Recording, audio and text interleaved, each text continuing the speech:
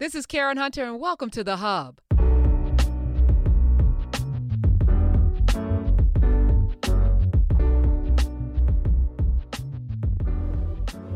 Good everything, Nubians. Hello. Good everything, Nubians. Hey, Professor Hunter. What's going on, Dr. Carr, out in them streets? Well, you said you were unveiling some new things in 2023, so we kept it a tight state secret, and now you get to unveil for everybody. We're starting to get out in the streets. Yes. So you made it up north. You made Yes. it. You escaped. Escape. You made it The day after Harriet Tubman Day. Yeah. Oh yeah, that was in your city, wasn't it? Yesterday. They unveiled a Harriet Tubman monument in Newark. The mayor of Newark was there, Ras Baraka. Queen Latifah actually voiced the narrative that goes with the monument. It was designed by a Black woman architect, and the narrative itself was written by a Black woman. And they were all in Newark cutting the ribbon yesterday on the 10th of March, which is annually Harriet Tubman Day. It's the day she made transition in 1913. So they don't let people know, but now we know. This will never miss my radar ever again. I know that's right. Doing Foolishness Friday when this is important. Well, she was doing Foolishness Friday too because she had escaped to freedom. I'm sure there were many Fridays where she would have tuned into that show. To your point, we frying some fish. I think. I'm glad you brought that up because we put our heroes in these boxes of they're in stone, literally statues in stone, but they were people that fried fish, probably cussed. They probably did some things. They were people just like we are, experiencing life and then doing whatever they have to do to live it abundantly. So yes. Right. How you feeling this morning, this evening, this afternoon, everywhere globally? How you feeling? Absolutely. I got out in them streets myself, snowing. Well, snowing. 104 days now straight of being out without miss. I put on my little Uggs and went out there and let the snow fall on me. Yeah, because we're living. Professor, why are there so many Ugg stores in the greater New York, New Jersey area? I don't go to them. I buy mine online, but exactly. I'm like, these Ugg stores and they split levels. I'm like, good Lord. But you made it out. You always do that. That's a ritual. You don't miss that. It is now. And I think people wear those Uggs too in the summertime, which I don't understand how people's feet don't burst into flame. Yeah, do that. That's your business. But So what is this backdrop? This is a real this is not a fake backdrop, y'all. This is not fake. That's exactly right. And we have to thank our dear brother James Cleckley. Jimmy Cleckley is the lead ranger at the New York African Burial Ground. This is the burial ground itself. In fact, let me adjust this a little bit. You can see our ancestors there. I'll come back up in a minute. You see those mounds there, Professor Hunter? Oh my God. Yeah, this is glass. So we're just looking at it's not a backdrop. These are 7 crypts. Those mounds, under each one of those mounds is a huge crypt which has caskets in it that were carved in Ghana, West Africa, in line with kente cloth and sent to the United States. There are 419 of our ancestors. In fact, let me get up over here. I don't know if I can do it. Oh yeah, here we go. I'm gonna show you one. Hilarious. Let me show you one. You see that? Oh wow. These are the caskets. And my man, Jimmy, let's see if I can open one. Yep. And if you open it, what you'll see is they are lined hand woven kente. That's not kente print from China. This is hand woven kente from Kumasi, Ghana. Men do the weaving in the village of Kumasi among the Ashanti people, as you know, and they are hand carved. The remains of ancestors were slotted into large wooden, put this back now, into large wooden crypts, 7 of them. So each of the crypts holds a couple of hundred of our ancestors. And then they lowered them into the ground. I'll tell you the whole story. That happened in 2004. I remember they had a whole procession. Whole procession. Yeah. Whole procession. In fact, those caskets were taken one by one. They were sent to Washington, D.C., as you know. They were sent to Washington, D.C. because for 10 years, the remains of our ancestors were housed, stored, preserved, explored, treated with care because they are our ancestors at Howard University in the Montague Cobb lab. Montague Cobb, one of the great scientists of the 20th century. The lab is named for him. At that time, it was directed by Michael Blakey, Dr. Michael Blakey, who is now at the College of William and Mary. He was on faculty at Howard. His lieutenant, Mark Edward Mack, who made transition some time ago, was second in charge. And his one of the people on his team, in fact, she led the DNA research. She is the sister who set up the first DNA bank in Africa. Everybody doing the DNA swab and tests and Ancestry.com and then Skip Gates.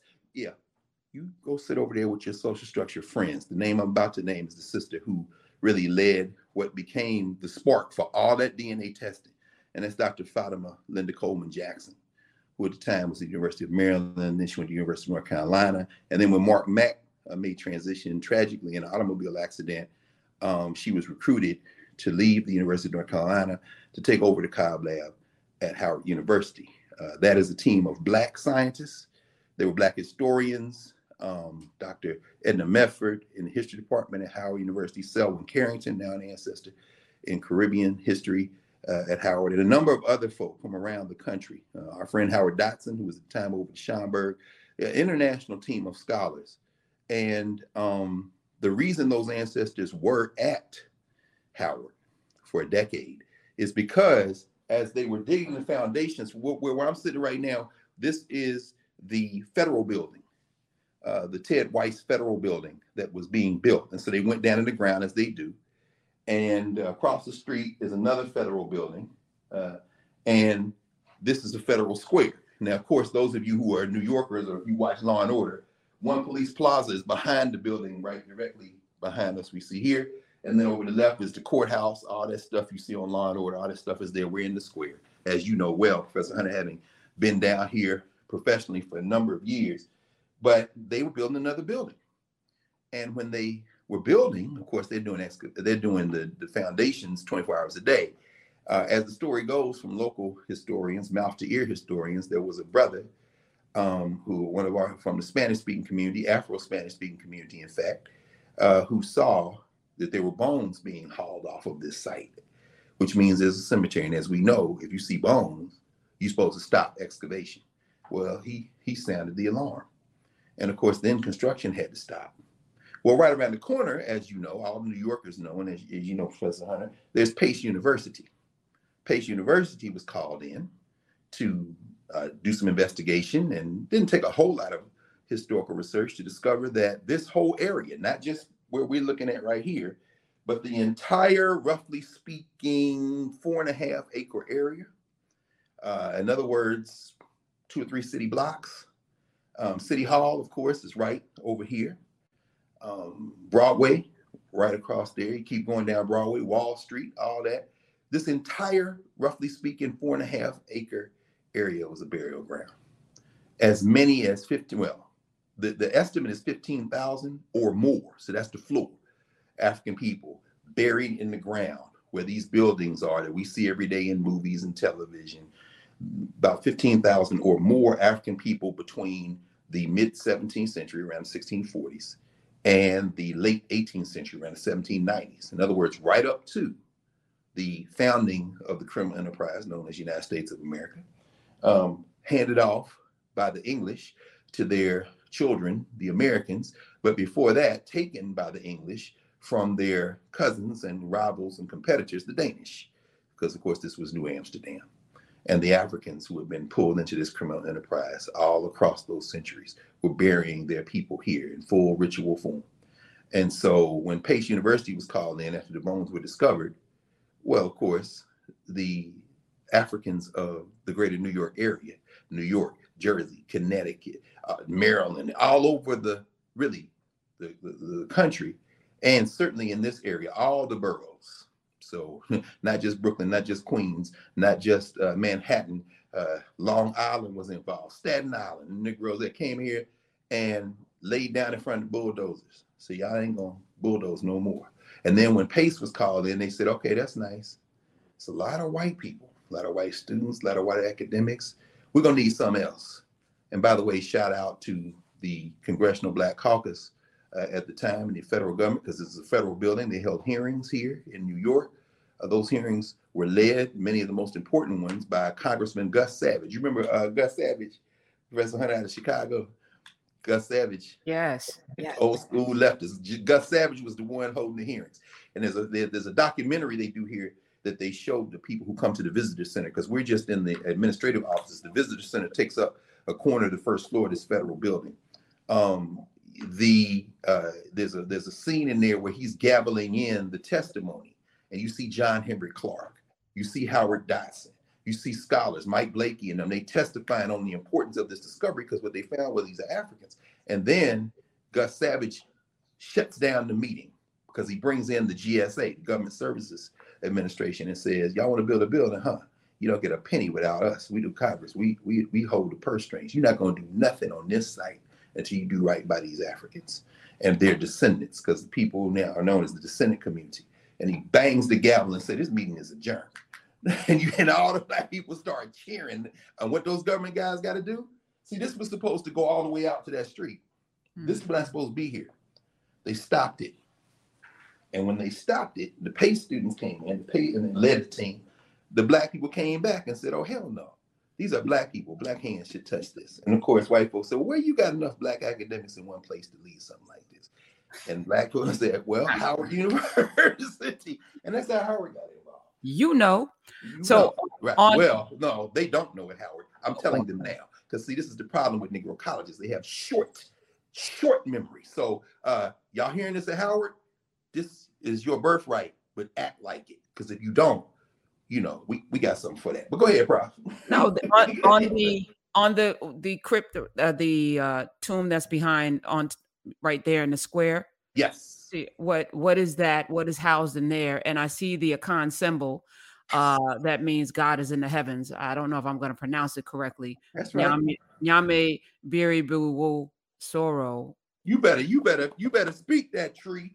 Well, I'm working with a couple of Akan scholars right now to put together a symbol book of several. Actually, I want to do some coffee table books highlighting the symbols and doing something with them, because we need to remember we're just walking around with tattoos and looking at things and not knowing. Like Meta Nature inspired all of that, because there's something spiritual. There's something very spiritual about the ancestors that put those symbols into the universe for us to live by, because they're messages for us to live by. They're blueprints. Absolutely. They are blueprints. They're absolutely. So you're absolutely right. In fact, let me, because again, y'all, if you're watching this, on YouTube or through the week, Beyond Narrative and Nubia and Good Everything Nubians everywhere, as we're doing this live, please understand that, we're teaching and learning the Meta Nature, and these symbol systems are very important. So if you're watching this, please know that you can go into the Narrative Archive, and we talk about the story that I'm recounting here in short form, because we covered it kind of extensively. And, we want to talk a little bit about some other folk this morning, including Lorraine Hansberry, who basically, we will attach in this conversation, by the way, very interestingly. But that symbol there, this is part 2 of the struggle. Part 1 of the struggle was to stop the construction, to excavate the ancestors who still were here, to have them treated with care, and to study them, to determine what could be determined about their lives, the time and date of their lives. And so under the leadership of those Black scientists, Black historians, Black social scientists, Black cultural workers, what began to emerge is a picture of who these Africans were. And we can certainly talk about that. If you go in the archive, you can hear the conversation. Many of these Africans who were buried with children. You see clavicles with separation. You see the scars of carrying all this weight.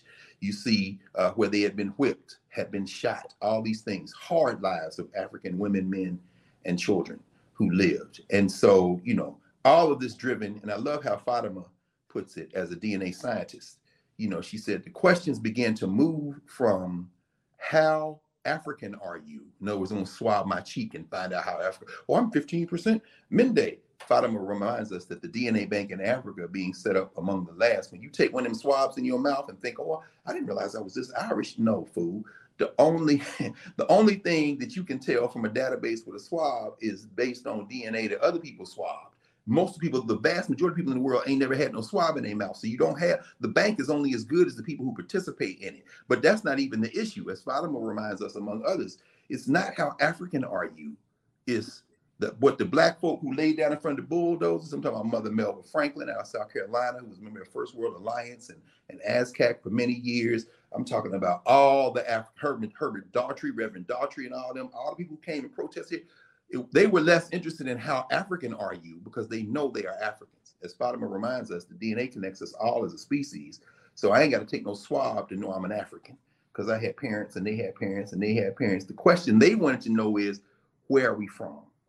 And that's a different question. See, we're going to talk about narratives this morning. You put Lorraine Hansberry out in the universe last night, Prof. And we're going to talk about that question of how you tell a story. It's not just data. It's how you read the data. And what Mike Blakey says is that what the African people wanted to know was, from this data you're collecting, how does the picture emerge of where we are from and who we are, not how African we are. We are Africans. So after they did that for 10 years of studying, it was time to put these ancestors in their resting place again.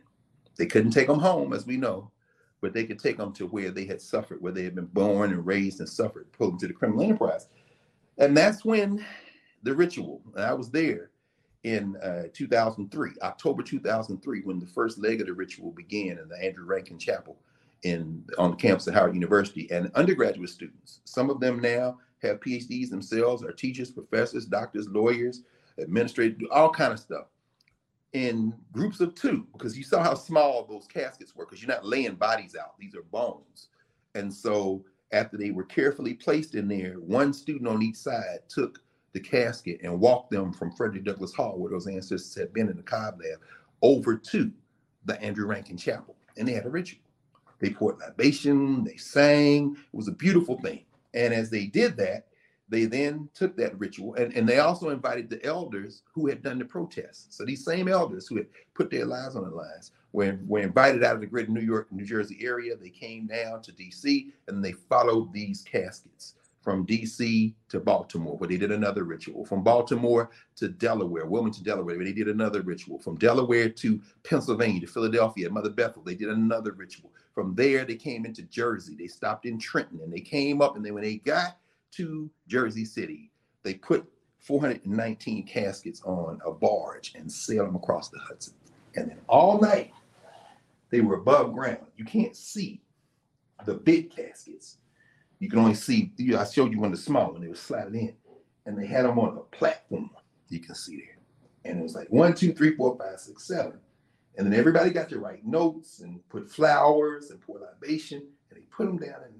And then the next day, this was a Friday. And then the next day, they had the big ritual. Now, mind you, they stayed out here all night. So they were drumming and dancing, not just here, but all around the corner. And then Saturday morning, they had the big ritual. Cicely Tyson read. Maya Angelou read Still Our Eyes.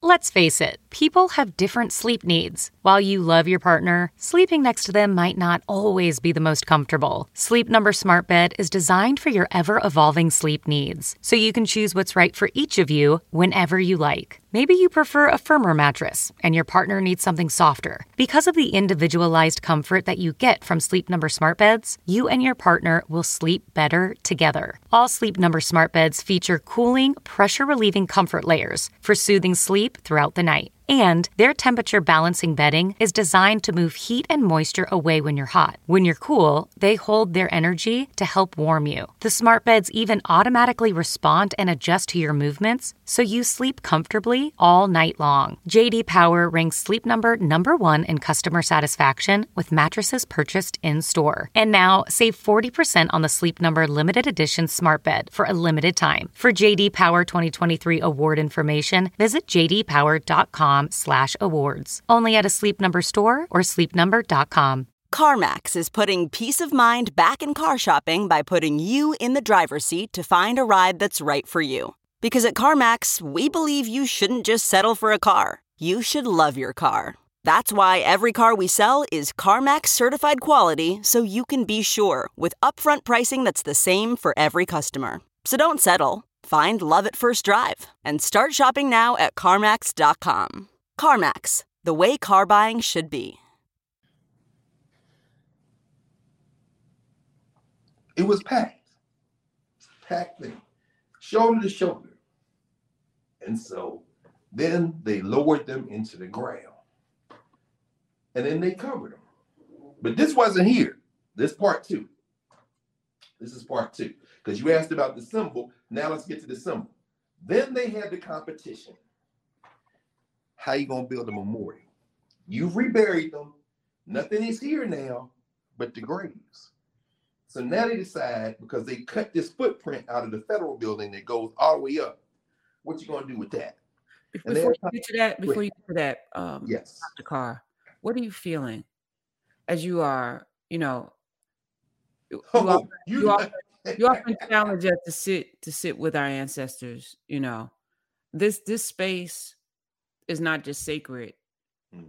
We spend so much of our existence outside of ourselves. This is inside work. What are you feeling? Well, that's why we have to have balance, Professor Hunter. Let me tell you, we spent February talking about this AP African American history, African American Studies course. They call it. It's not African American Studies by my definition, because unless you're clear about who we are to each other, everything else is just an exercise in trying to defend your humanity. That's why we have to have a social structure category. What I'm feeling in the social structure context is very simple. Burn it down. All of it right now. This must be remade from the atomic structure, or burn it down. You can't. These people suffered. And then each one of them represents countless others. How many of our ancestors are buried in the Atlantic, in the Indian Ocean, in the Pacific? How many of them have you visited over the last week? Your own parents, grandparents. How many people suffered? Called out their name, called by their first name, elders, those who were spit on, those who were cheated throughout, and then they suffer. And then what I'm feeling is, I don't want to see no more minstrels on television, on radio, on Netflix live specials, grinning and skinning. I don't want to see no more of it, because you have shamed these ancestors. That's what I'm feeling on the social structure. On the governance structure, I'm feeling very determined that we must continue to work, which is a work in progress always, of being what we need to be to each other, because that's what's going to free us, and that's what's going to help us in the world. Lorraine Hansberry said something. She gave a talk back in not too long before she made 1959. She gave a talk called "The Negro Writer and His Roots," and she talked about the fact that all art is ultimately social. But she said, I was asked by an artist, why do this? Human beings, what is the meaning of all this? What's the meaning of life? We live, we die. It's going to happen. So why do anything? I mean, what's the purpose? And Lorraine Hansberry said she thought about it for a minute. She's talking to Black artists in 1959. And she says, ultimately, well, I do this because I think maybe human beings out of all the species might impose the reason for life on life. In other words, I'm not satisfied enough with just living.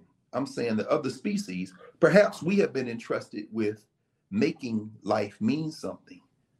Making life mean something beyond just life. Now, we can debate whether as a way of knowing that's something that is deeply inherently African, and I think there's an argument to be made that it is, and also an argument to be made that it can be misinterpreted. But when we think about it that way, what I'm feeling is that we all have a responsibility, not just to these ancestors, but to each other and to those who come after us, because they suffered, but they did not suffer without hope. Because one thing Mike Blakey talks about is when you do the DNA, and Fallon Jackson talks about doing the DNA on these bodies and how to enter their bodies and to extract DNA, the bones. And she said, that only gets you so far. That only gets you so far because, well, of course, we know Africans were the first humans on the planet. So therefore, we're going to be connected to everybody because everybody's our children. So that's only going to get you so far. But what Blakey says is, but then they discovered, wait, the indigenous people and the white people were not being buried with waist beads. So when Henry Gates comes bopping along and tries to connect, Angela Davis to the Mayflower or some white person to the plantation, and he's skinning and grinning and giggling, I ain't mad at him. I understand the deep weight of trauma in a life, because as an African man, I sympathize with your brother. I mean, I've never been arrested on the porch of my house after I lived there for a long time by neighbors who would call the police on me. But I've had the police call on me, so I understand. So I don't forgive him. I don't have to forgive him. He's got to meet his own maker. But what that DNA does is only get you part of the way. What Mike Blakey says is these white people and indigenous people who we share DNA with, who we gave them the DNA, they didn't get buried with waist beads. They didn't have Sankofa symbols on their caskets. They didn't have certain filings in their teeth. So while I took the DNA and could tell you Mende or Yoruba, I could tell you Kikongo, what I couldn't tell you is the care with which one of these children was buried with a little doll. That's the culture. That's the cultural meaning making. So when you see those symbols, and when you see around the arc of the, and this is called, some people call it an arc. We'll talk about Kenny Leon, the brother who designed this in a minute. There are symbols around this entire monument, each of which speaks to movement and memory. There's a Christian cross, there's a star and crescent, there's a Yowa sign, there's Kikongo stuff, there's symbols from Vodun and Santeria that are used in those, there's Mende symbols, there's Nsadibi scripts. In other words, these are the scripts of our people, and none of them are Latin-based. Because as you say, it's one thing to put together symbols which represent sounds. It's quite another to put a picture, because a picture expands your mind. That's a form of inscription. It's a form of science. It's a form of a way of knowing. It's a form of meaning making, and it allows you to pass on movement and memory. So what I'm feeling is a deep responsibility I think we all feel, and should feel, to each other, to not just protect each other, not to have self-determination, but ultimately to remind ourselves that it is our responsibility as the mothers and fathers of every human who will ever walk this ball to be corrective. Not to destroy something simply for the sake of destroying it. That would be revenge. It would be deeply satisfying. I would agree with Frantz Fanon in that regard, but that would not be enough. Now that it has been reduced to its previous state, we must now rebuild anew, and we must never allow this to happen again. Never again takes on a special meaning to an African person. We sympathize with, we empathize with, we connect with any group of people who have been through a historical trauma, because we have been through the largest human trauma in contemporary human memory, and an ongoing trauma as we live the afterlives of it. So what I feel is a responsibility, not just to Black people, but to humanity. We might impose the reason for life on life, to quote Hansberry. So sitting with these ancestors, and it's very difficult. And I'm sure that in Nubia now, somebody has already dropped the link. If not, Nubians, jump into the New York African Burial Ground for the National Park Service.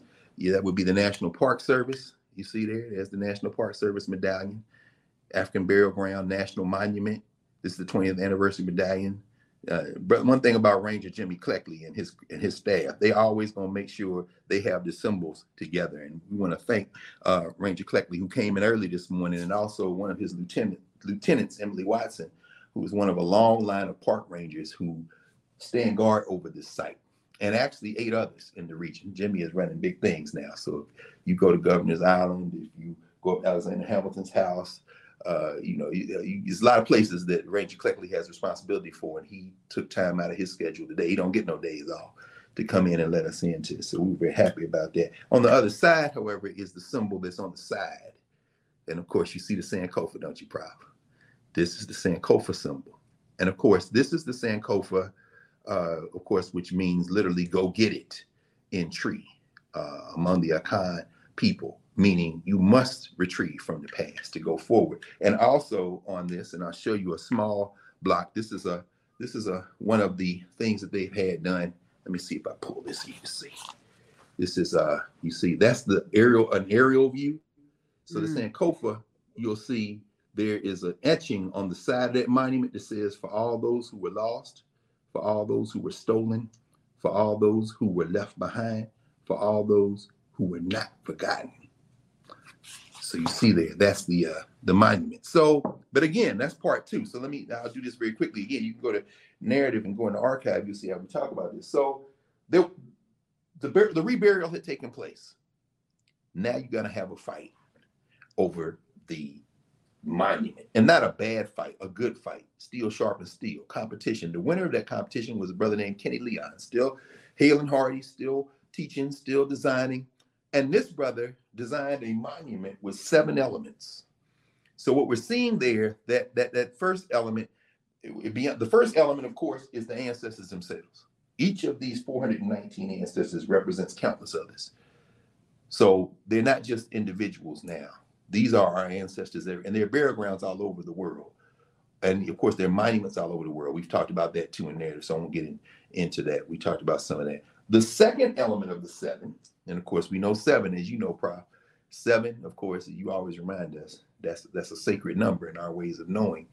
The second element is the wall that allows us to see the, I'm sorry.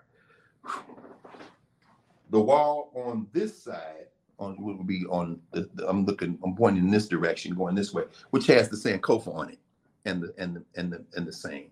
That's on this arc, almost look like a truncated pyramid of sorts, which is also what it's supposed to symbolize. And you see there's a door there in the middle where you get to go in. You can walk in through that door. On the other side is the third of the elements. That's a map of New York where the burial ground was. So if you could go around to the other side, you can see on this side of Sankofa, on that side is a map, and you see how large this burial ground was. Again, symbolic of our people. The fourth of the elements is the actual structure, the Sankofa, with the Sankofa on the side. This is the ancestral chamber. You enter it, and when you enter it, you see how it slopes, don't you, Prof? And I know you've been in. When you enter it, it crowds you. You get crowded. It's like being in a ship. It's like being in a ship. So contrast this with the National Museum of African American History and Culture in Washington, D.C. When you go down on that basement floor, you enter the elevator, you enter that first exhibit space, and it's very crowded. That's by design, to give you a sense of enslavement. But here's the thing. This is the genius of Kenny Leon. Good brother. He talks about the fact that this is, I'm sorry, I said Kenny Leon. Kenny Leon is the dramatist, is the play director, the playwright. The brother I'm thinking about is Rodney Leon. Rod Leon. When Rodney Leon says you're crowded in there, and we've taken a number of students from Howard in here, because after that first year, the next year, 2004, I was telling the students about it, and they said we should go. So I took a bus up here, and we came for years. When we did freshman seminar, we would take all the freshmen in College of Arts and Science at Howard up here. So you get as many of them in there, and they crowded. And then there's another door beyond this chamber, and that is the next element. It's called the door of return. Not the door of no return, the door of return. Because, and by the way, this structure is also designed to gesture toward the first structures built like this for interment of ancestors, and those will be mastabas, and of course that's ancient Egyptian. Leon had all of this in mind. He won this competition for a reason. So he's coming through this ain't a slave ship. He's putting it in the Kemetic sense, and then it opens into return, which leads you to the next 2 elements. That one of them is the circle with all the symbols that I mentioned. He calls that the circle of diaspora. So all the spiritual systems, all the ways of knowing, not all the ones we have, because you can't count them all, but symbolic of all these traditions. And he doesn't leave out the spirituality that infused the ones that we were forced into, like Islam and Christianity. So he says, those are traditions that were birthed out of Africa, but then were returned to us in mangled form that we re-Africanized. So you see all of that represented in that next element, which is the circle of ancestors, of diaspora rather. And then there's a spatial progression, because what you can see is, you can't really see it, but as you go down, it's sloping down. It takes you into a bowl. And the circle of progression, which is the 6th of the elements, takes you, and it puts the ages, relative ages, and possible occupations of the Africans who are buried here. So they don't know their names, but what they can say is probably 12 years old, somewhere between 35 and 45 years old. Maybe based on what we could retrieve from whatever was left in terms of material culture, a laborer or a craftsperson, or just a handful of people to represent all of our ancestors who did that labor. And then that resolves itself into the final element, which they call the libation chamber. That's the floor. And there's a map of Africa and the world, and it's radiating out. And if you stand dead center in that libation chamber and talk like this, you can be heard throughout the monument. It is designed almost like a natural microphone. And when you hear, you can hear your own voice. And as Rod Leon says, when you stand there, you can say a prayer, and you can hear it as if you are on a microphone. I'm sorry. I said it exactly backward. When you're standing there, you can say a prayer. You can say whatever you want, and it's like everybody can hear you. But if you're standing even 3 feet outside of that dead center, you can't hear the person. That is incredible. I've done it myself. I had students, I said, stand there and say something. And you just stand there and say, now say whatever you want to say to your ancestors. And they'll say, okay. And you see them do like this, because to them it sounds like it's all over. But to anybody standing outside that little circle and all around, you can't hear nothing they saying. He said, this is something that you say to your ancestors. It is incredibly powerful. And in fact, on the 10th anniversary of the discovery, I actually came up and poured libation in that chamber for the 10th anniversary of the celebration. And they've had all kind of rituals there. So that was the second part of the two. It was the reinterment and then the monument. So that's just a little bit about where we are today, the burial ground. So thank you. It's something. You know, this space was created because all over the world, there were people that may never make their way there. That's right. We had an opportunity to infuse this knowledge and this spirit globally through the technology. And now you're actually out going to places this summer, including Egypt. So that's right. But that's what we said we were going to do. Yeah. No, that's what we said we were going to do. We've been planning this. Yeah. I want to thank you too. You know, covering things from a journalistic perspective is not the same as sitting in it and really, you know, there's a disconnect that is required of a solid journalist to not be in the story. You know. Yes. We have to be in the story. Yes. Because we have, almost so glad you said, Prof, why did you bring up Lorraine Hansberry last night when we were talking? Oh, because today is the anniversary of A Raisin in the Sun's debut on Broadway. She's the first Black woman to produce a Broadway play. And today it made its debut on this day. And I think about, you know, that was it. You know, like this woman didn't live very long. And to me, it's an inspiration because you don't have to do a whole lot to do a whole lot. No. I think a lot of us think we're doing too much and we're ripping and running and trying to do everything. You just do that one thing, like George Washington Carver, like Lorraine Hansberry, like, you know, like so many others whose names we may not be able to call, but whose lives impacted us. Right. This woman's storytelling and her way of thinking, so young, didn't spend a whole lot of time on this earth. No. Left way too early.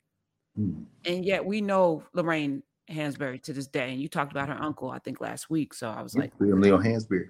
In fact, let me walk across that bridge. Before I do, right, Broadway, we went to see The Lion King the other night, and you were talking about taking your guys are taking the child to see. I was, you know, like, wow, this is amazing. While we were waiting while we were waiting to get in, a young sister approached us and said, oh, my name is Shireen Randall, and I'm a documentarian. She was working the house, you know, I mean, as you know, Prof, I mean, there are those who work because they can't take a day off, and there are those who are working in different circumstances because they can work from anywhere in the world. And that class divide is so striking here in New York, like it is all over the world. But you see the dark office buildings, and then you see the people who clean up those office buildings.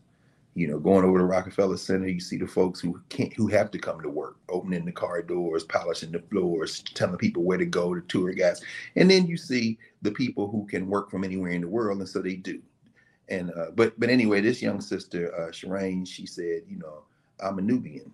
So she's probably in here today if she ain't got to go work. She's somewhere working probably, but she's a documentarian. She just finished a project that she's now getting, people are looking at it. Her crew is putting it together. And she says, you know, I know we're putting together a documentary team in Nubia, and I want to be part of it.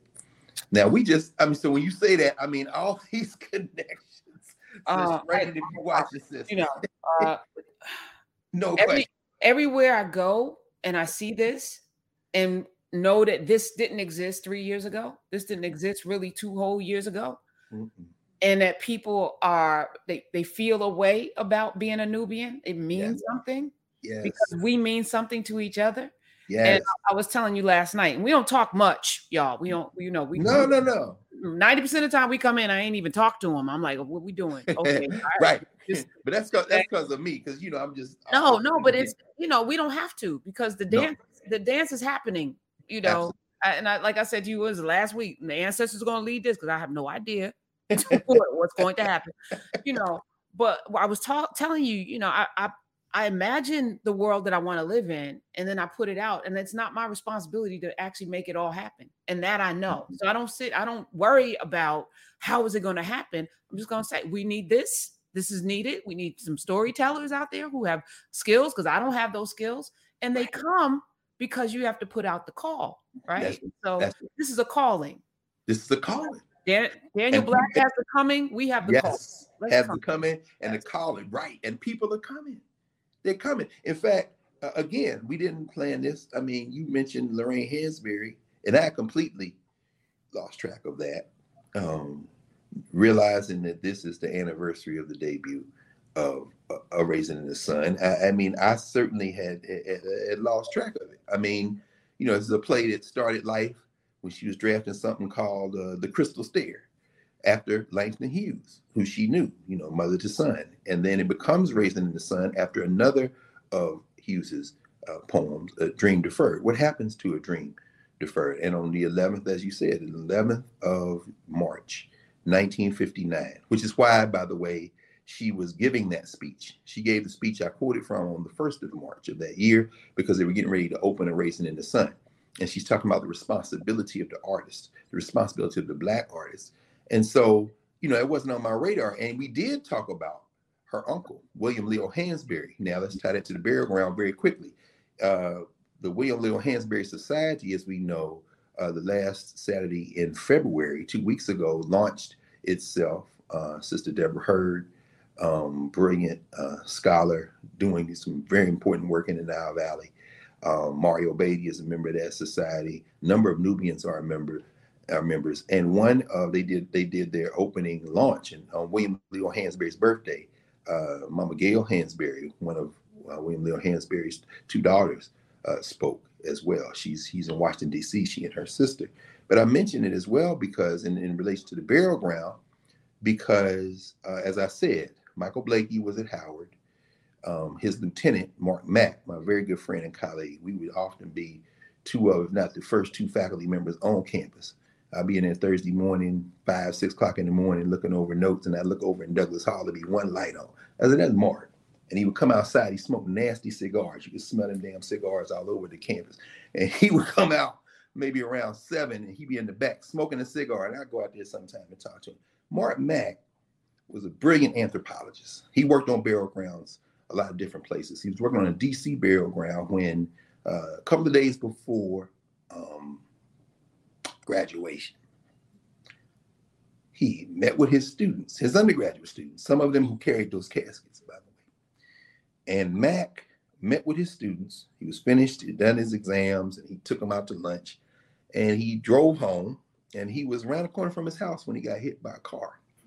He never regained consciousness.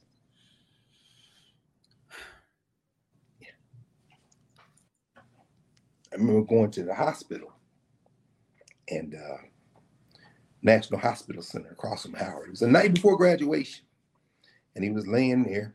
His wife was there, and they had a little girl. His parents hadn't come in. He's from Ohio. And we were just, he's holding his hand. He wasn't going to ever regain consciousness. And they were keeping him on machines till his parents could get there. And so we were leaving the hospital when his parents were coming in. They hadn't told them anything about the condition. So, of course, they're coming in rushing to see their son. He said, well, he's up there. And we, took them where it was. And then we left before we could see him, because that's a very, it's tough. But you want to be, where you need to be. And so they had his funeral on campus about a week later. And it was at the funeral that Fatima came up from North Carolina, Jackson, and we were standing there. I said, Fatima, there's nobody who, would need to continue this work better than you. And she left the University of North Carolina, came to Howard, because she said, somebody who's in this got to keep this. I want you Negroes to hear this at Howard University. Any Negro who thinks that somehow, or any university for that matter, who thinks you can substitute your will for the will of a people, not only will you fail, people not even going to remember your name. And you know who I'm talking about. So at any rate, when we started taking the young people up here, we named that journey the Mark Edward Mack trip to the New York African Burial Ground. One of Mark's lieutenants, who was an undergrad at the time, he was inconsolable. This young brother went off, got a PhD.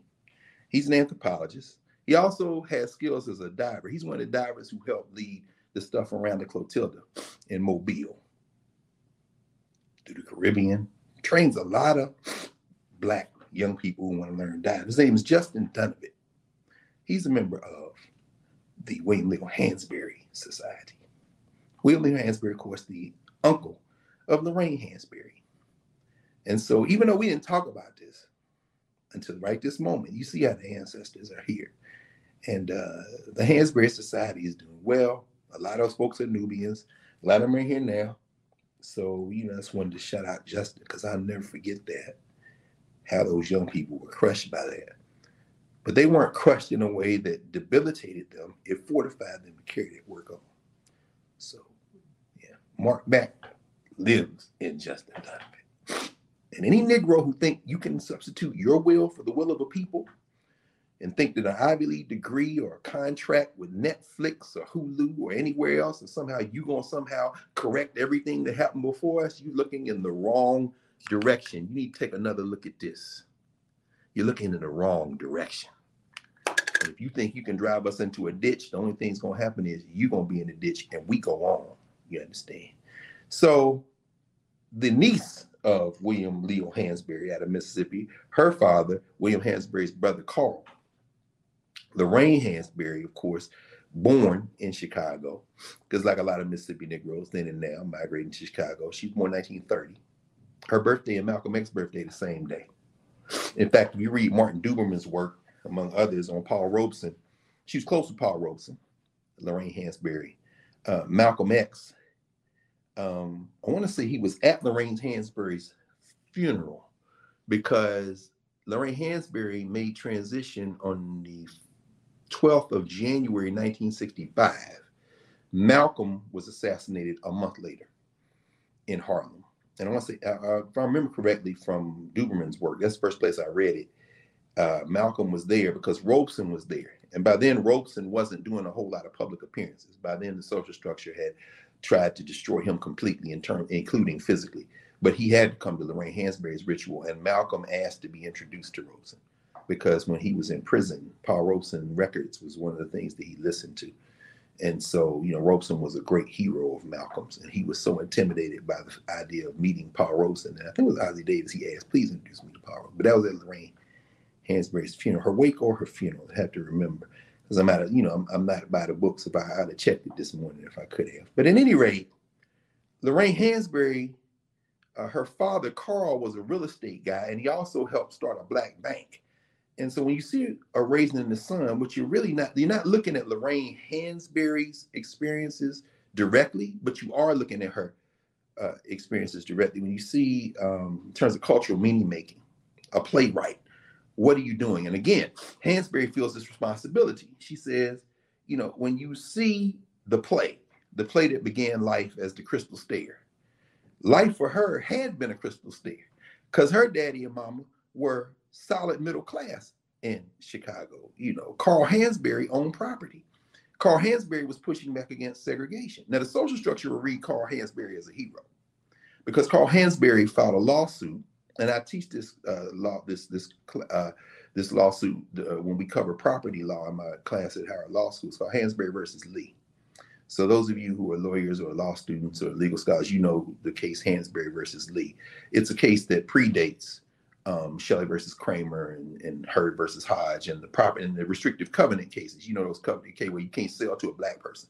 So you try to break the restrictive covenant. Well, Hansberry challenged the restrictive covenants in Chicago by buying property in a white neighborhood, including one of the properties that he moved into.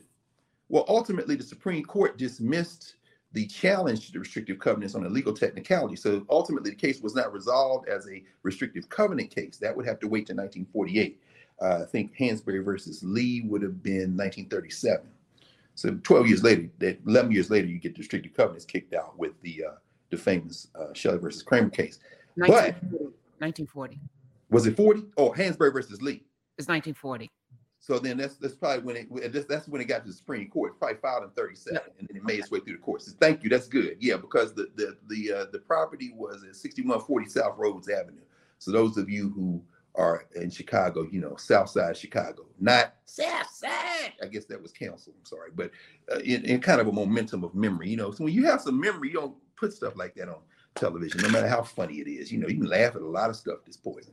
But at any rate, although culturally you can see the affinity is still like you can laugh, but is it always funny? Are they laughing at you or are they laughing with you? But at any rate, Southside Chicago, 30 blocks or so of the Southside Chicago were expanded as a result of Hansberry versus Lee. Well, when Lorraine Hansberry got old enough, she left Chicago. She left Chicago and she moved to New York. This is around 1950. And she started working for Paul Robeson. I should mention, growing up in Chicago, a lot of people, when they would come to Chicago, would stay in the family home. By those people, I mean Paul Robeson, I mean W.E.B. Du Bois, Langston Hughes. They all knew the Lees. The Lees were well known. And of course, her uncle, who was the leading classical African. So everybody who uses hotep as a pejorative, I want you to listen real careful about this. William Leo Hansberry is probably somebody you would have called a hotep. Now, then you ask yourself, what does that say about you? But you can recover. Just do a little studying. Maybe start with Leo Hansberry, 2 volumes edited by the good brother and elder Joseph Harris, the William Leo Hansberry notebooks. Or you can go to the website of the William Leo Hansberry Society and look at the conference that was held 2 Saturdays ago. It's all posted online under the William Leo Hansberry conversation. And if after all that you still decide that hotep is a pejorative, then perhaps you should find a very good counselor. We have some in Narrative and Nubia, and they can help you, because clearly now you hate yourself so much that you're projecting it onto us, and we just got to contain that kind of foolishness until you get better. But of course, as Tony K. Bombara would ask at the first page of The Salt Eaters, the question really is, sweetheart, do you want to be well?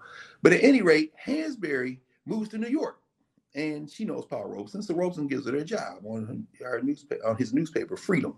Freedom was the newspaper that Paul Robeson edited, and she's writing Pan-African stuff, because by then Robeson and Du Bois, Shirley Graham Du Bois, Eslanda Robeson, all them, Alphaeus Hunton, Dorothy Hunton and all them, a lot of couples involved in this, very interestingly enough. William Patterson, Louise Thompson Patterson, they all doing this Pan-Africanist work. They have something called the Council for African Affairs. Young Lorraine Hansberry, she's 20 years old, is in New York writing on these newspapers, doing this work. And then she falls in love with this brother, Robert Nemiroff. White dude.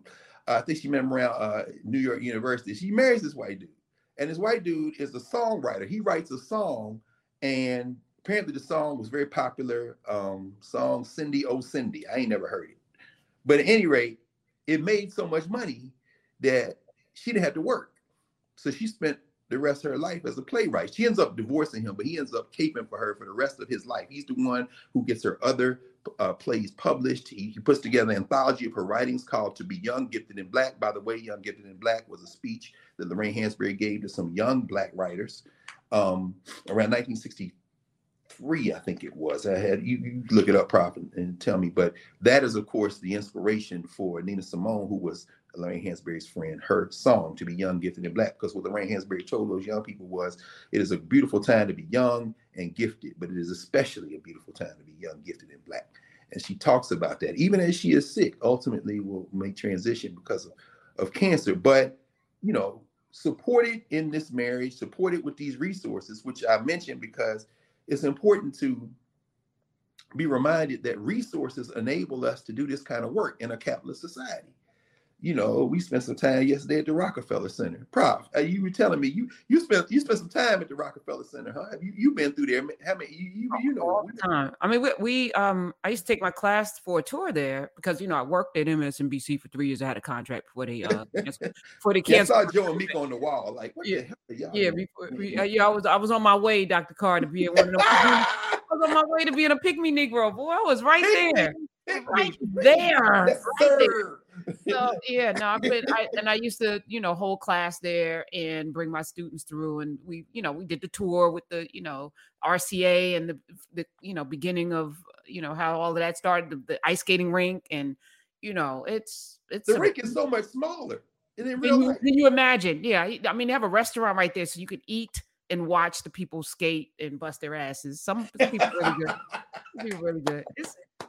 It's an experience until you realize some things, right? Well, but you know, it doesn't take long, does it, Prof, to realize some things, right? The people who are pushing the brooms and selling the stuff is brown people. Yes. Like New York. Yes. They're not white people. And then you look up and you see the robber baron riches. Rockefeller Center, 7 different buildings. This hive, what they call it, Prof? A city within a city? City within a city. A city a city that is a tribute to modernism, but at the center of it. See, you started this, Prof, because what did you say? You said stories. This whole thing is a story. It is the intellectual history of Europe. I can hear John Henrik Clarke right now. This is how they see themselves, and this is how they see you. You at the bottom of that pyramid. You opening the doors. You polishing the brass and the marble. Meanwhile, they upstairs. And they got a minstrel class to keep you distracted. I saw you, Jimmy Fallon's thing over there, and then the rest of these people. But let's be very clear. The Rainbow Room is very nice, Radio City Music Hall. But here's the only important thing. The important thing is capitalism. So you at the bottom of the murals. You at the bottom of the murals. When you see that, you know, Jose Maria Cert murals, and we stand up there looking at these people at the bottom struggling, and then above it is all this stuff could have come out of Soviet Union, you know. Labor, you know, what is it George Orwell said? Work makes you free. In other words, you're working so that you can not work. That's not the purpose of work. You know, you satisfy yourself through this labor, and through this labor, you're creating a better life, but you're also being fulfilled because you're working in community. Now, these people say this is the Hunger Games. Yeah, these murals are incredible, you know, Frank Brockwin murals. And you see, like, what are you doing? And these messages, you know, and then you got out there at the ice skating rink, you got Prometheus, who stole fire from the gods. And over his shoulder up there in the damn building across is Zeus looking down him mad. So y'all guys be fighting, huh? Yeah, our guys fight too, but they reconcile. Right? But y'all just stay fighting. Jim Carruthers called this the metaphysics of alienation. In other words, they constantly fighting with each other. This is the meaning of life. The meaning of life is to bust somebody's ass where they bust you. And if you can get to the top and peer down over them and you ain't got to work no more, you've made it. This is the Rockefeller Center, and they dump so much money in it. And they say, this is a great civic project. No, it was privately financed.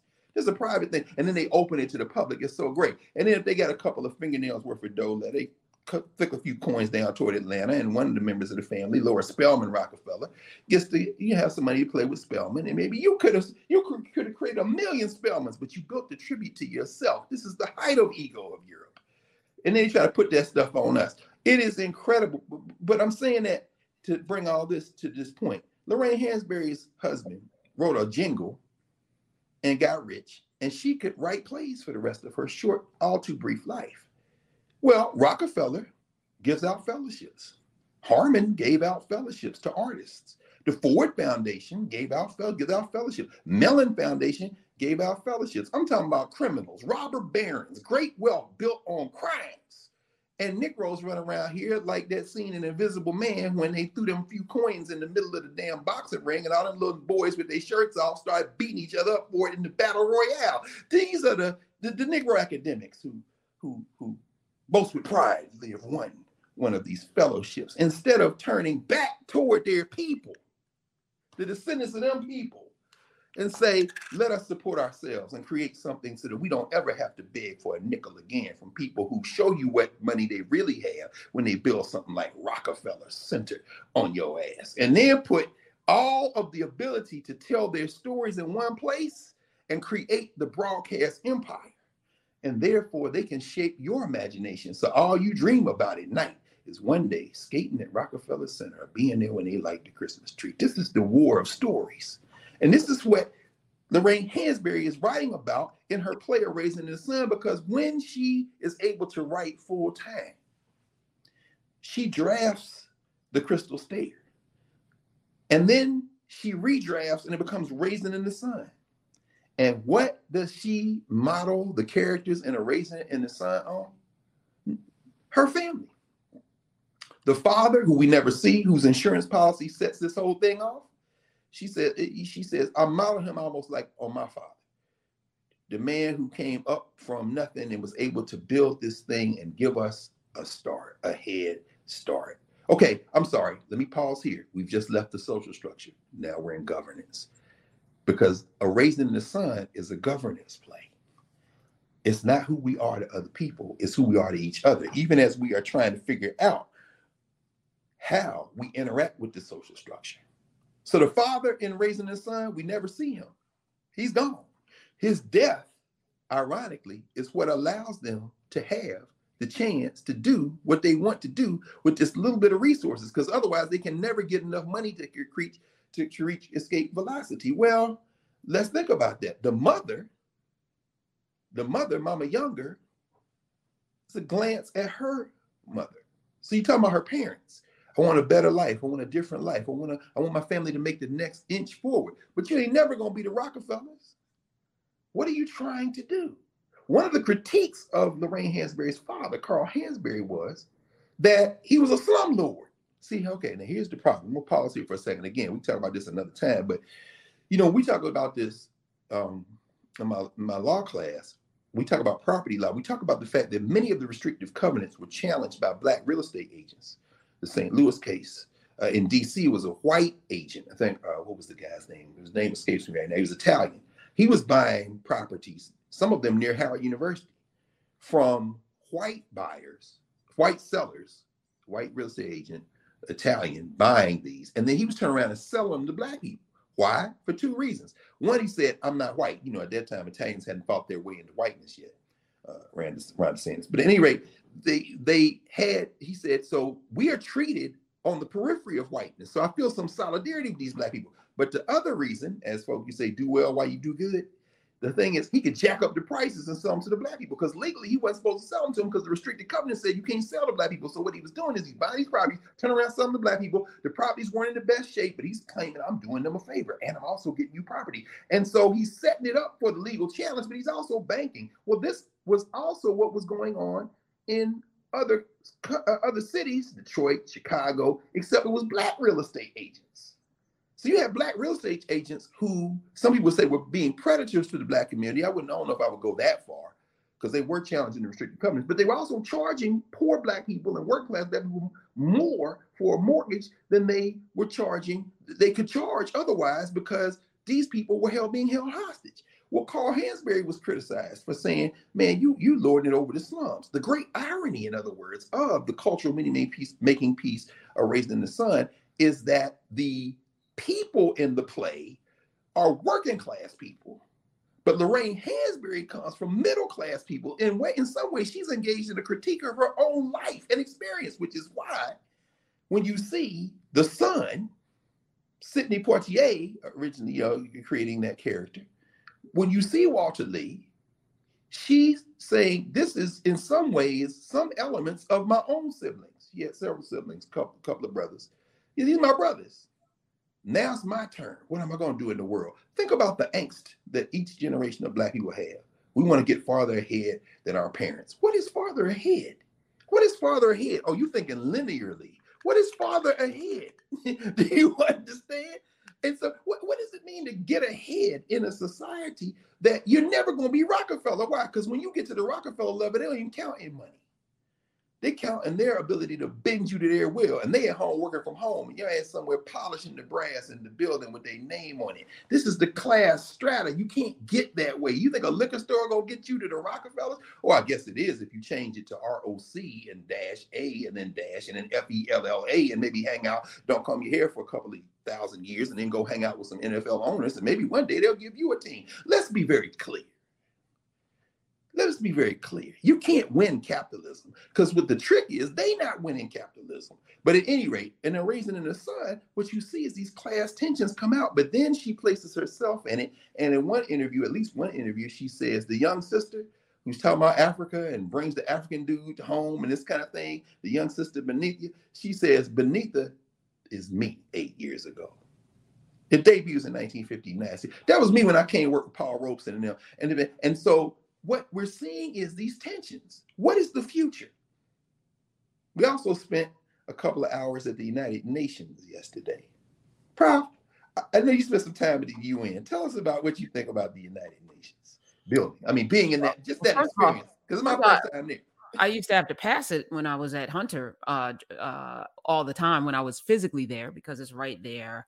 But I did a radio show from there a couple of times. When I was doing radio for WWRL, we had an event there. And as a journalist, I was there many times. Amazing space and very global majority. It's very, very full of us. I was there when Kofi Annan was the leader of the UN. And so it's always like African. And it was amazing, like to see all of the folk. There's a lot of folk. A lot of folk. Isn't it something to be in a space that central to world affairs and you can count the white people? And so I don't even think I recognized, when we talk about the global majority, and again, that's a nod to Frances Cress Welsing. That's the first place that I saw that we're the global majority. And I believe in resurrecting things and not letting them die. So, we were talking last night about this space.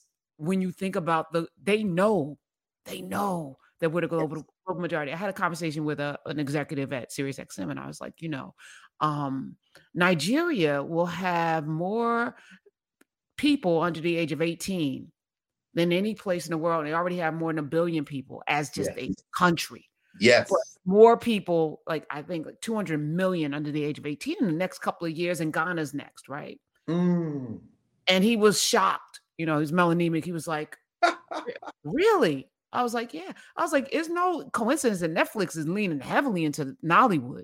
There's no coincidence that all of these spaces, these streaming spaces, they understand that content. That's right. That's in Bollywood, by the way, the RRRs, and now Korea's coming too. Big time. You can't ignore and the not just the contributions of, but the power of, because these places recognize their power. No question. When Black folk, and I'm talking across the diaspora, recognize the true power, and you see a glimpse of it at the UN. Yes. Katie barred the door, it's over. Ooh, listen, you have said a whole word there. We walking around, first of all, we watching these African women.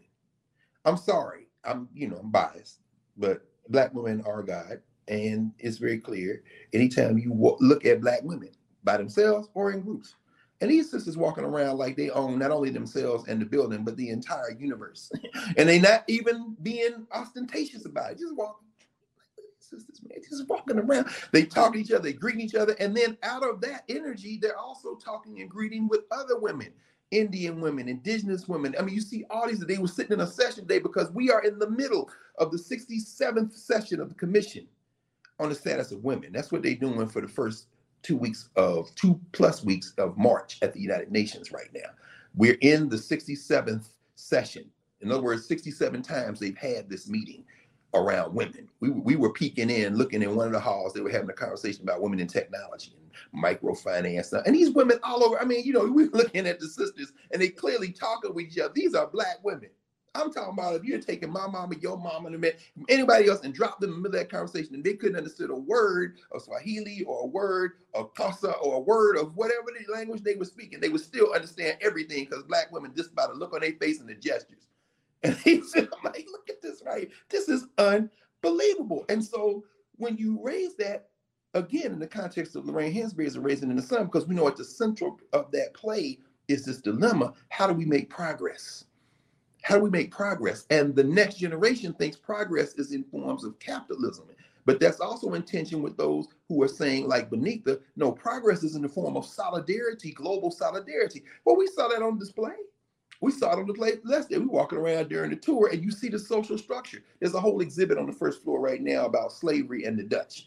Now the Dutch, like the Rockefellers, like the Mellons, like the Fords and all that, I know people will say, you shouldn't beat up on the Fords and the Mellons and the Rockefellers. And I say again, burn it down. Burn it down. But at any rate, again, they come from the social structure again. But there's this exhibit where they're talking about slavery. And ostensibly, it's a good thing, right? Because you want people to know. And then you realize, okay, y'all did this to us.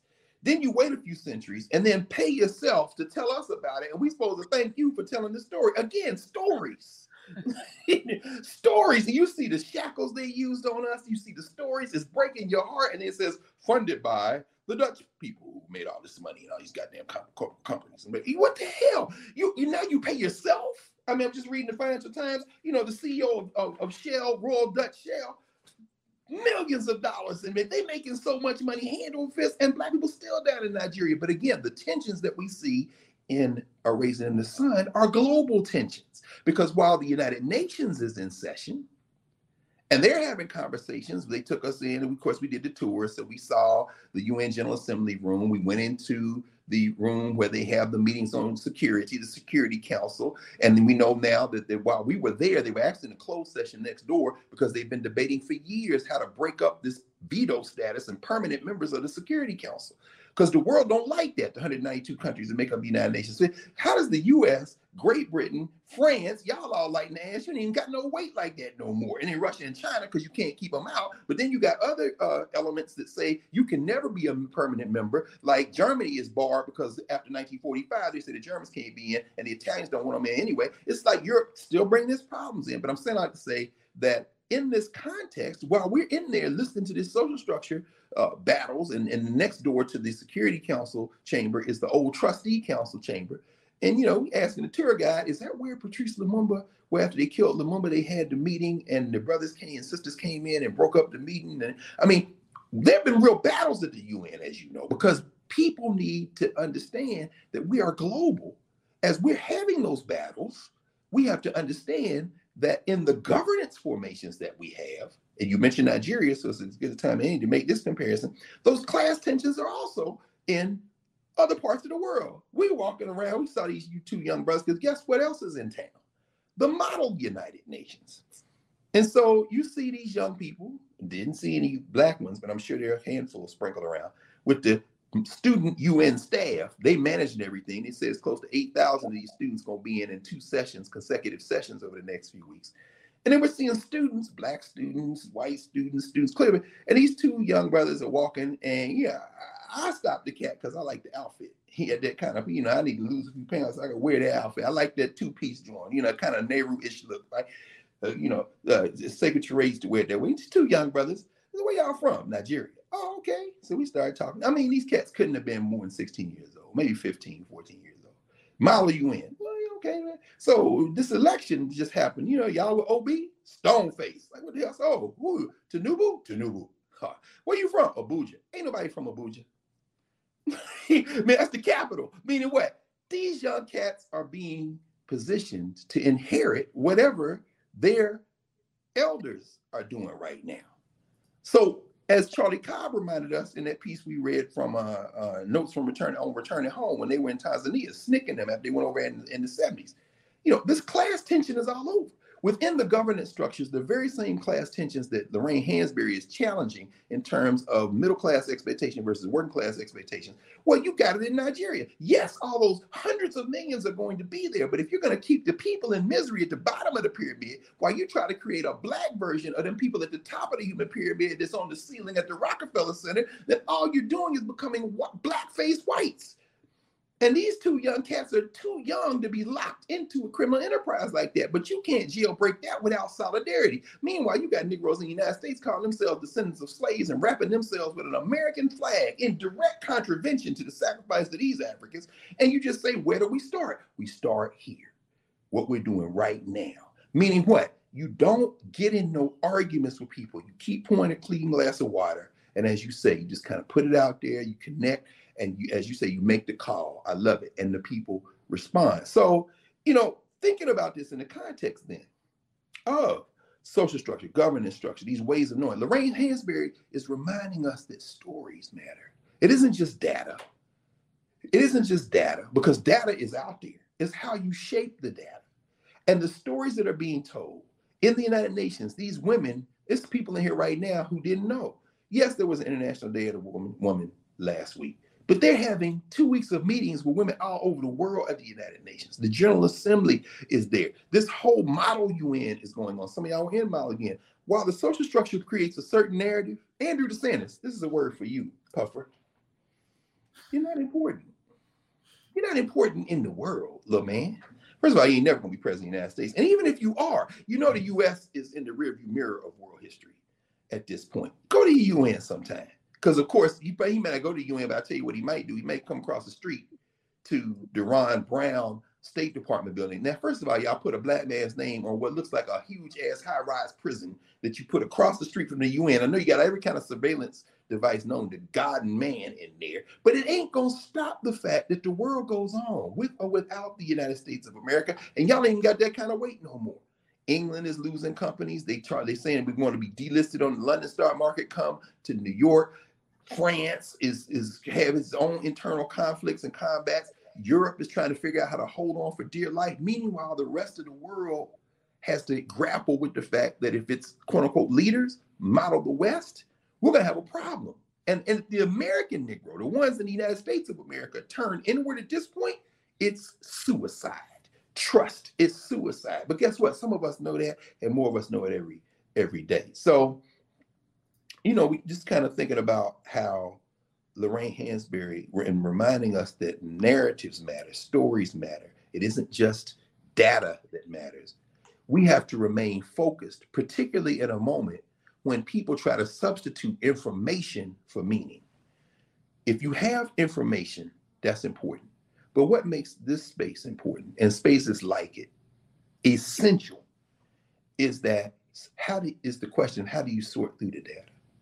In the New York African Burial Ground, it isn't enough to test DNA samples from African people who passed away. It isn't just about how African are you, where's the data? It's like, what does the data tell us? What does the data tell me about what we should do? And in fact, we'll kind of wind up in a minute or two.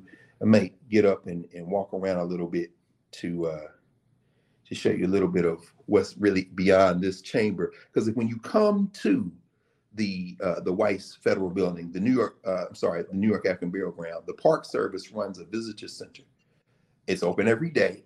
You can come and you can see the story of the burial ground. You can watch a short video, a documentary. You can see information about those ancestors, and most importantly, you can experience the narrative. Some of the things we talked about today, but I want to show you all one thing. If I can get out beyond here, I want to take this. We're all experimenting now, Prof. This is our trial field run. I've been away from the library a few times, but this is the first time we actually in a place where we want to go. But I want to mention just a couple of other things.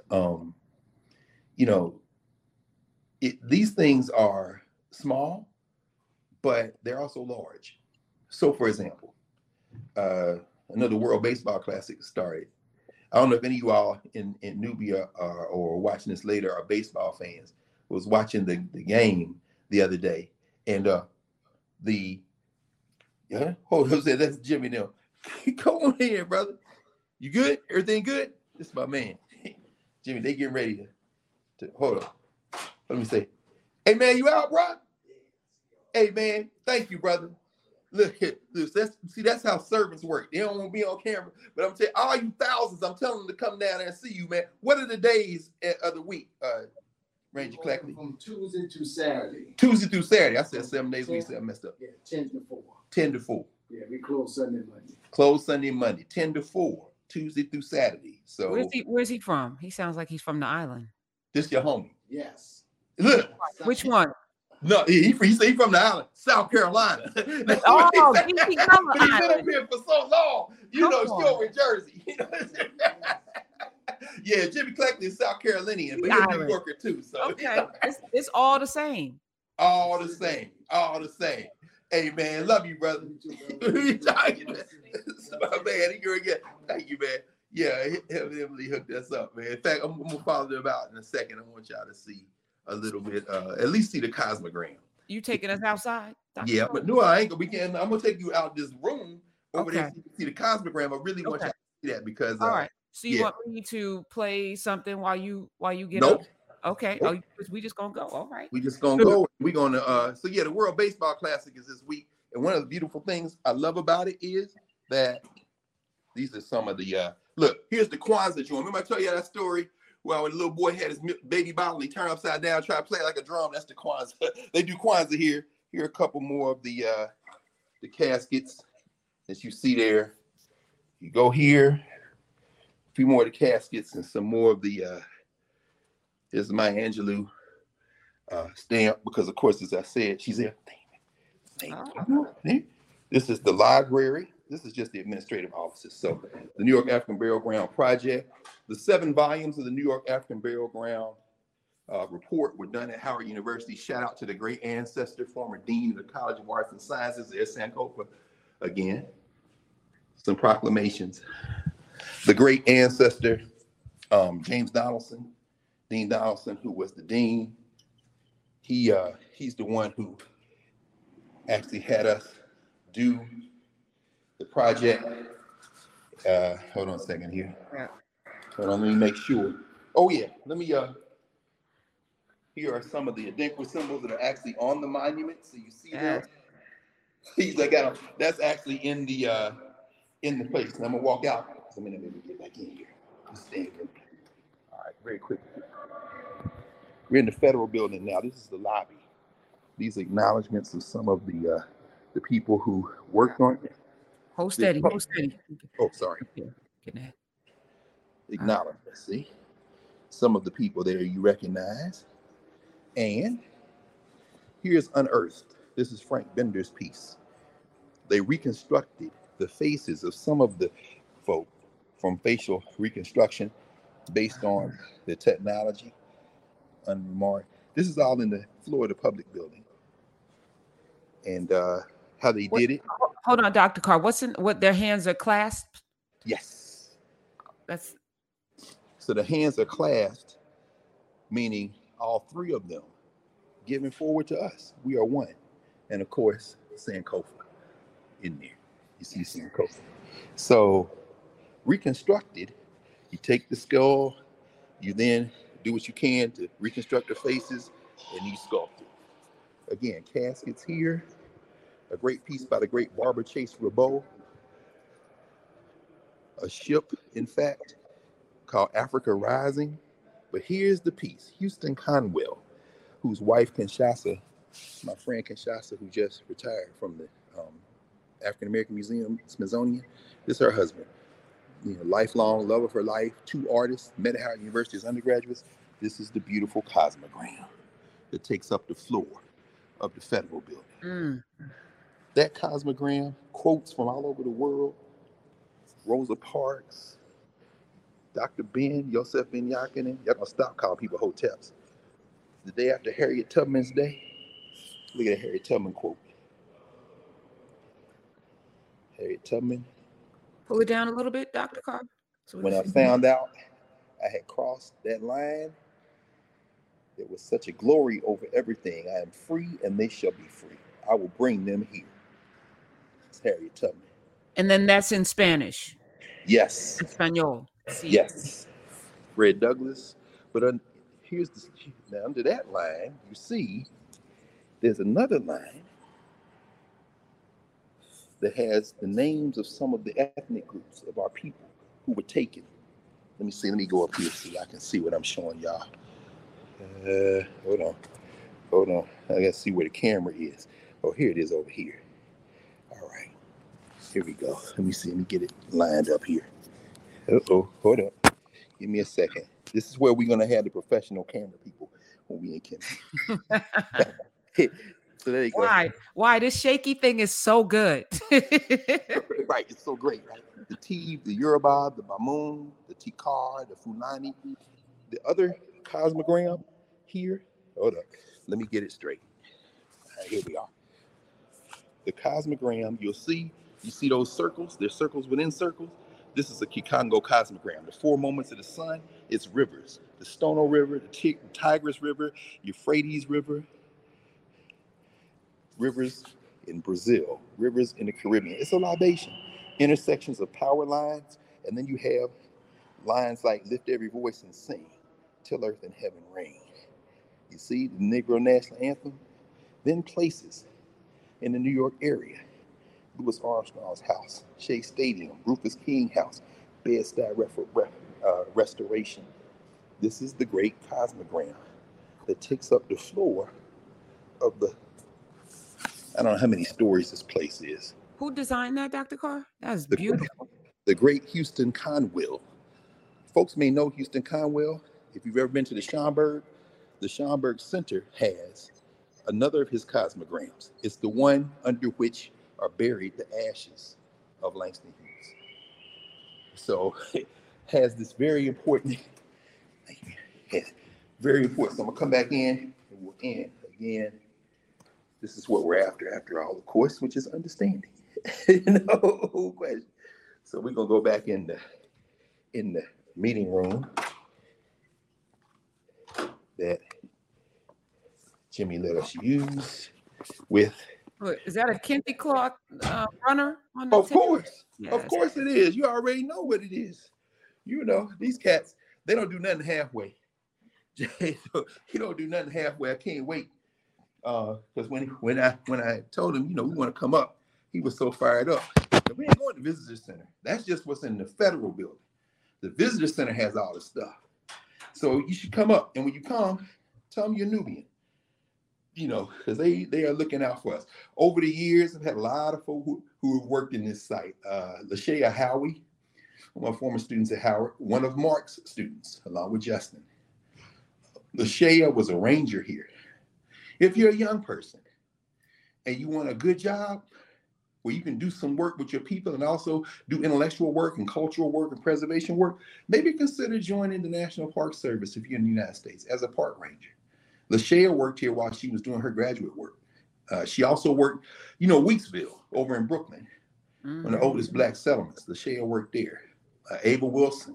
I'm trying to think of, you know, rangers I know. My former student, my child, Shanice Thompson, she was a park ranger. She worked at Arlington National Cemetery. So she could tell you where all the Black people were buried. She did that while she was in undergrad. You know, shout out to Elizabeth Clark Lewis, who we talked about, one of the students of Olive Taylor, who does public history at Howard University. They're great jobs. And so a lot of the folk who work here are park rangers, including Emily, who helped us this morning, Emily Watson. You know, they're younger people.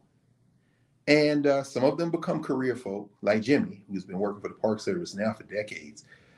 Some of them continue. When we first started coming up here, the sister, oh, I see her face. I can't call her name. She ended up going to, she took over Independence Hall and then that whole district. There have been a series of Black women who ran the Independence Hall district. So when you go to Philly, Independence Hall, there are Black women all shot through that. The great Joy Kennard, whose father, John Kennard, started the first museum, Black museum in the Smithsonian system. It is not the Museum of African American History. It's not the Museum of African Art. It's the Anacostia Community Museum east of the river in DC. John Kennard's daughter, Joy, Dr. Joy Kennard, she for many years was over the Miriam McLeod Bethune House in Washington, DC.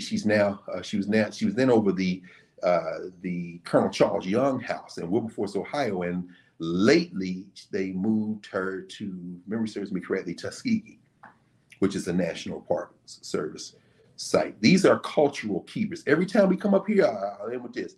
We pour libation. In fact, if you go to the National Park Service website for the New York African Burial Ground, there's a picture of us from Howard right out here, because you can't walk on these graves. There's a barrier there. But we would come up before we would do tour of the place. We would pour libation. So there's a picture of us in here at the banner at the New York African Burial Ground page for the National Park Service. There's a picture of all the students lined up, and we're pouring libation.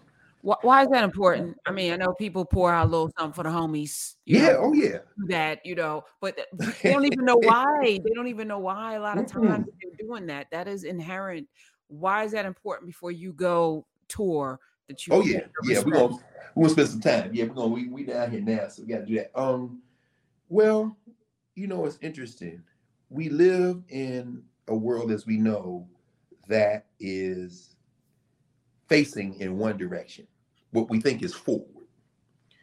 And as a result, we don't ground ourselves in the reality that time isn't backward and forward. Time isn't sideways and sideways. Time is. And when you mention, for example, Dan Black, our brother, Baba Matosho, Dr. Black, and his incredible, powerful novel, The Coming, it sent me back to the bookshelf, as we've been talking about, because, Monday night in Nubia, we're going to have a 2-hour conversation with Dr. Black. And so everybody come, because we're going to talk during our regular office hours. We're going to suspend the course for a moment, the Afro-American Studies course, that hour we do there. And we're just going to talk about Black on Black. So it's going to be a good conversation, the new book. And so that's because, Monday night. But in thinking about it, it sent me back to the bookshelf, to a book that I hadn't read in a few years. And that was Aikwe Armah's book, 2000 Seasons. 2000 Seasons, this novel, which of course is now published by his collective Per Ankh. Nubia is a form of Per Ankh. Aikwe said, you can't tell your own story unless you control the resources and control everything about that story. Otherwise, not your story. You may be writing for a grant, writing for publication to get the butt best. No, write from yourself. So this is completely funded by friends of Per Ankh, and it's controlled by them there in Pobangin, Senegal, and everything he's ever written is now published under Per Ankh, as we know. Well, in 2000 Seasons, he starts with the metaphor of the river. He says, if you pour spring water into the desert, it evaporates. You cannot change the desert by pouring water into it. He says you have to trace that water back to its source. And in tracing that water back to its source, what you will find is that was the desert. He said, but as long as you think the desert is somehow the destination, you're moving towards death. And the opening pages of 2000 Seasons and the opening pages of The Coming just resonate with one another. Like they pair. It's like, we didn't know. We didn't know. Armah's like, yes, you didn't know, but you kept moving in that direction. And when you figured it out was crazy, you started trying to come back. But now you're confronting people who still think the thing is that way. That's the conflict. This is the raisin in the sun. I'm trying to go that way. No, you should go back this way. No, I'm trying to go that way. And then the conflict becomes the story. No, what Armah is saying is the source is ultimately what we have to see. We have to recognize that if you're moving in the wrong direction, as Olive Taylor said, it could be the most beautiful job in the world, but if it's in the wrong direction, you need to get off. I'm saying all that to say, in conclusion, that when you see someone pour libation, it is a recognition that we came from somewhere. There is a source. And guess what? These people here, they aren't the source. See, we were not born on the water. We were not born in slavery. We were born from people who were born from people, who were born from people. Yes, these 2,000 seasons of oppression that we have had to suffer are only 2,000 seasons in countless numbers of seasons before. When you return to the source, you are reconnecting in ways that will help you then, having reconnected, you will then be able to move forward. Then and only then will you be able to move forward. So when people pour libation, what we are recognizing is that we did not make ourselves, but that now in this little moment we have, what we call life, as Lorraine Hansberry might say, we're trying to impose the reason for life on life. We are not doing that based on our desires alone. We are doing that based on the momentum of memory. That is why, as Lorraine Hansberry was telling these young people and telling these writers in 1959, you must tap into the essence of who we have been.